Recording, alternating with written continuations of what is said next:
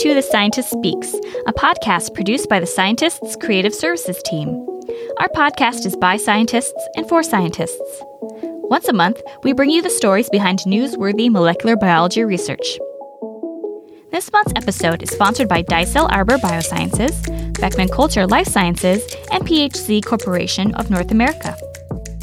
Dicel Arbor Biosciences, previously known as Arbor Biosciences, is a development and manufacturing company that delivers cost-effective, user-friendly products to researchers of genetics and plant sciences.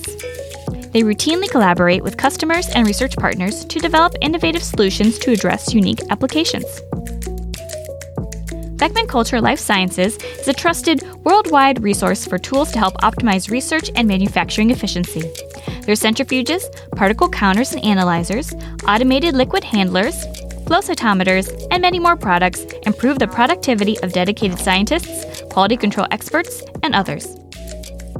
PHC Corporation of North America markets a comprehensive line of laboratory equipment under the PHC BI brand. Products include space-saving and energy-efficient VIP Eco, TwinGuard, and VIP Series ultra-low temperature freezers, cryogenic and biomedical freezers, vaccine, pharmacy, and high-performance refrigerators, cell culture CO2 and multi-gas incubators, and Drosophila and plant growth chambers. As the COVID-19 pandemic spread across the world, universities closed, academic laboratories shut down, and researchers wondered how they could help. Many scientists donated masks and other personal protective equipment to aid in the fight, but when those were depleted, they turned to what they had left in their arsenal, their scientific expertise. In this month's episode, we discuss how one synthetic biologist pivoted his research to join the fight against the COVID-19 pandemic.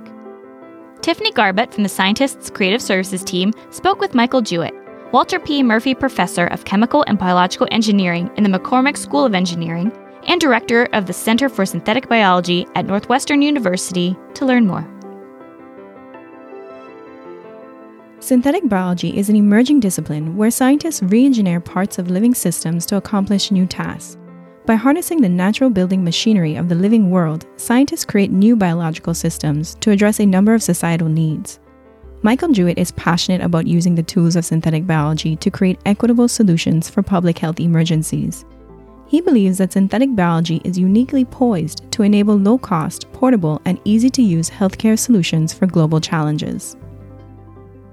Across the globe, more than 2 billion people lack access to clean water. I mean, that's an amazing number, right? 2 billion people lack access to clean water. And so I think we as synthetic biologists have been trying to imagine how can we repurpose the molecular machinery of this cell that is already used by cells to sense and respond and interact with their environment to tell us whether or not our water's safe to drink. In many places, from Flint, Michigan in the United States to resource-limited settings across the globe, officials need to test drinking water for heavy metals, arsenic, or other hazardous compounds. However, existing water quality diagnostics are expensive and time-consuming. Scientists must send a sample to a centralized testing facility, which can take up to a week to return results. Jewett and his colleagues at Northwestern University used a branch of synthetic biology called cell-free synthetic biology to engineer a portable, inexpensive water quality test that provides results in as little as 10 to 15 minutes. So cell-free systems, I would really say, are a part of synthetic biology. They really focus to engineer biological systems, but do so without living intact cells.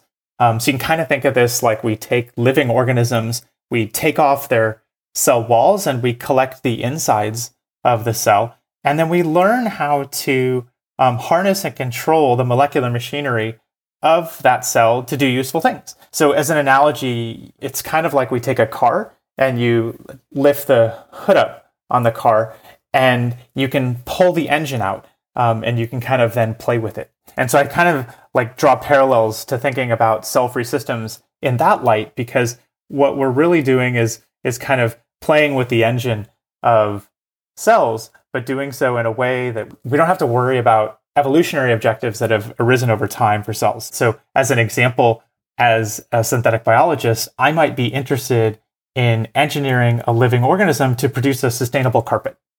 Let's say E. coli, which is a gut microbe. Or I might be interested in in developing a yeast cell that can produce insulin very inexpensively. Well, the truth is, E. coli or any other organism isn't really evolutionarily optimized to produce a sustainable carpet. And yeast really doesn't want to make insulin for us. In fact, they've developed evolutionary objectives over time that are oftentimes actually diametrically opposed to those engineering foci. And so what happens when we try to engineer living organisms is we end up having this tug of war that exists between what cells might want to do and what we as engineers want to do. And I think that's where cell-free systems come in. So cell-free systems try to eliminate this tug of war by being able to take the molecular machinery out of the living organism and then use that without living intact cells, without the evolutionary kind of baggage of the cell, to harness the machinery for exactly whatever the engineer wants to do. And so for me, that's really kind of one of the exciting elements of cell-free systems, is that we kind of get to separate cellular objectives from engineering objectives. Jewett and his collaborators at Northwestern University stripped the cell walls from E. coli and collected the gooey intermolecular components of the cell to create a biological sensor. One key component of the extracted cellular machinery was allosteric transcription factors. Cells evolved allosteric transcription factors over millions of years to recognize and bind to small molecules like fluoride or heavy metals. If a heavy metal is present, they bind to it, allowing the cell to produce a protein to react to their environment. Jewett and his team repurposed this natural sensing machinery to detect hazardous compounds in drinking water. They engineered their biological sensor to produce a colored protein in the presence of heavy metals. They then freeze-dried the molecular components of their biological sensor and embedded them into a piece of paper. With the simple addition of water, the molecular machinery from the cell reactivates, setting off an engineered chain reaction that senses hazardous chemicals in the water and releases a colorimetric output that can be observed with the naked eye. Within a matter of minutes, with limited resources, testers will know if their water is safe to drink. And then, what's really remarkable about everything that's happened in the last, 6 to 9 months as the COVID pandemic, the SARS-CoV-2 pandemic has moved its way across the globe, is that, it turns out this is affecting not just 2 billion people, but the entire planet. And so we wondered really if it was possible to try to pivot or think about how these same types of cell-free diagnostic systems that otherwise we've been developing for kind of field deployable water quality testing could be used, in fact, to detect the virus. Allosteric transcription factors evolved to detect small molecules, not RNA sequences from pathogens. While they were well suited for water quality testing, Jewett needed to find another type of cellular machinery specialized for sensing RNA to create a diagnostic test for COVID-19. He and his collaborators turned to CRISPR-based technology. In bacteria, the CRISPR-Cas complex is part of an adaptive immune system response that recognizes short segments of invading RNA, typically from phage, and triggers cleavage mechanisms to destroy intruding phage viruses. Scientists harnessed this technology for genome editing a few years ago, but genome editing is not the only research application of CRISPR. Scientists have since discovered other CRISPR proteins that can be used to detect disease. Much like genome editing applications, CRISPR-based pathogen detection relies on guide RNA. Researchers create short specific segments of guide RNA corresponding to viral RNA sequences and pair them with a detection enzyme and a reporter. If the CRISPR-associated Cas proteins are shepherded by the guide RNA to detect its corresponding viral RNA, the Cas enzyme activates to initiate a cascade that generates a colorimetric output. Similar to the water quality diagnostic test, Jewett freeze-dried and embedded his cell-free CRISPR-based biosensor for SARS-CoV-2 onto a piece of paper or a test strip, similar to a pregnancy test. The cell-free components would become reactivated by the liquid in a patient's saliva to provide results in just 15 to 30 minutes. So what's crazy about the whole system is that you need to be able to not only have the viral genome become accessible from the sample itself, but then have the biochemical machinery of the CRISPR system, essentially these CRISPR biosensors, to be able to specifically recognize the viral genome alone and not anything else in the sample, such that it's turned on and leads to a visible signal. But this really captures one of the essence and amazing elements of biological systems is that they can be so specific. Not only are cell-free systems specific, but they are also stable. Based on Jewett's preliminary experiments, freeze-dried components of this enzymatic machinery can be successfully reactivated after being stored for 30 days at 37 degrees Celsius, approximately 100 degrees Fahrenheit. And I think that provides hope, really, that we could imagine, and it leads me to be an optimist, that we can actually create freeze-dried cell-free systems that can be distributed, right? That can be manufactured, that can be distributed to the point of need where they need to be used, and then they will still be able to act as your detection system once there. Jewett and his team continue to experiment with our technology to see if they can detect traces of SARS-CoV-2 in the environment, on desks, in air filters, or even in wastewater. They would like to develop a global surveillance system to track the spread of the current pandemic and monitor for resurgences of the virus. I'm most excited about the diagnostic work that we're pursuing, in part because I think diagnostics and having better diagnostics will be transformative for so many aspects of our daily lives. And in addition, it's really a fun project because it's actually combining more than 20 people from the Center for Synthetic Biology at Northwestern, all working together across multiple PIs and students. And I think that has brought a real sense of purpose to, in particular, our graduate students and postdocs in this time, and value of the potential impact that they can have. Jewett's biological sensor shows promise for rapidly detecting SARS-CoV-2 because the extracted molecular machinery enables more streamlined biochemistry, but also because it does not require sending the sample to a separate centralized facility for processing. The COVID-19 pandemic highlights a limitation of laboratory-based testing. It doesn't scale with a sudden and dramatic increase in volume. So laboratory tests, despite that's what we're using right now, especially those, for example, based on quantitative PCR, others, they require time, equipment, expertise, infrastructure. And just this leads to a whole lot of logistical challenges, and ultimately has caused, at least in our country, inadequate ability to test across the entire population, right? And I think what that's motivated is a need to develop more easy-to-use systems, ones that might not require the costs, the equipment, the infrastructure, the centralized testing that we currently have. And so I think we and many others are really focused on trying to think about how to contribute with the tools that we have. Jewett's team is currently planning new ways to decentralize diagnostic testing, and they have also developed ideas for decentralizing the manufacturing of protein-based medicines. It costs hundreds to millions of dollars to build manufacturing facilities and maintain refrigerated supply chains that produce and move medicines across the country and abroad.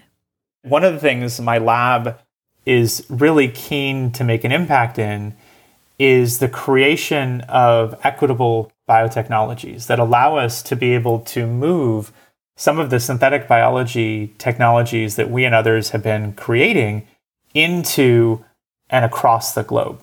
So we've been trying to address this gap in my research laboratory and others, using and creating portable on-demand biomanufacturing processes where we're now not using sensors, but we're actually trying to make medicine. Pathogenic bacteria have sugar-like structures that decorate their surfaces and act like bacterial fingerprints. To train the immune system to recognize pathogenic bacteria, Jewett and his team stripped the sugars from the surface of pathogenic bacteria and conjugated them to a protein that the immune system readily recognizes. The goal was to teach the immune system to recognize different parts of the pathogen. Some scientists use a similar approach for developing vaccines against SARS-CoV-2. However, rather than developing vaccines, Jewett's team focuses on improving their manufacture. I think the other direction that I'm really excited about is just the utilization of cell-free protein synthesis systems to accelerate the time to market for antiviral medicines that can neutralize the virus. Because I think it just has it's poised to have an impact and save people's lives. Like everyone else, I'd love to have a vaccine, and I'm optimistic that that's coming. But our work in the context of vaccine development has been more on thinking about principles that can enable vaccines rather than developing them ourselves. Currently, manufacturing medicines is a lengthy process that often involves transfecting mammalian cell lines with a plasmid containing a genetic sequence for a gene of interest or a potential therapeutic. Scientists grow and screen these cells for protein expression over the course of weeks. They later screen individual cell lines for stability and productivity and expand them in large batches. The entire process can take 18 months or more. With cell-free systems, scientists do not need to transform candidate therapeutics into cell lines and wait for the cells to grow. Rather than using the entire intact cell, scientists extract the molecular machinery of the cell that synthesizes proteins and use it to make medicines.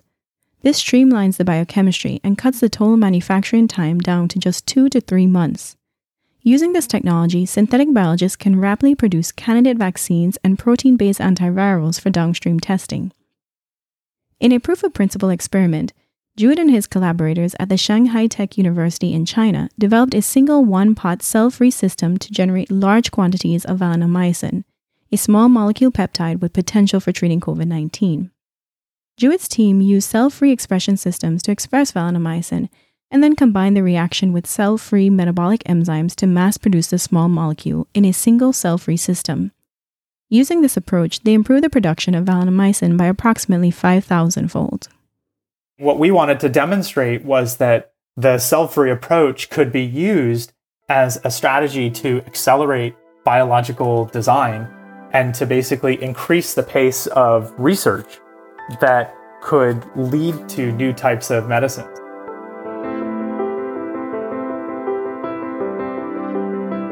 One of the things that I'm excited about in terms of synthetic biology is I think it's helping us have more shots on goal. It's allowing us to have more shots on goal than we would have, a decade ago or years ago for creating neutralizing antiviral proteins. It's allowing us to accelerate. It's ridiculous when you think about it, how fast the vaccine development timelines have been compared to what they historically are for vaccines. And just how much the scientific community has mobilized across academia, across national laboratories, across industry.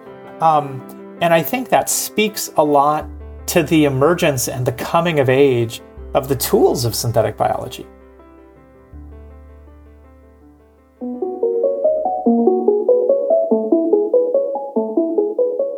Thank you for listening to The Scientist Speaks. This episode was produced by the Creative Services team for The Scientist and narrated by Tiffany Garbett. And thank you again to Dicel Arbor Biosciences, Beckman Coulter Life Sciences, and PHC Corporation of North America for sponsoring this episode. For more fascinating science, check out The Scientist's Lab Talk, a special edition podcast where we explore topics at the leading edge of innovative research. Please join us next month as we discuss how researchers use modern genetic techniques, including CRISPR-based gene editing screens, to improve cancer immunotherapy. To keep up to date with this podcast, follow The Scientist on Facebook and Twitter, and subscribe wherever you get your podcasts.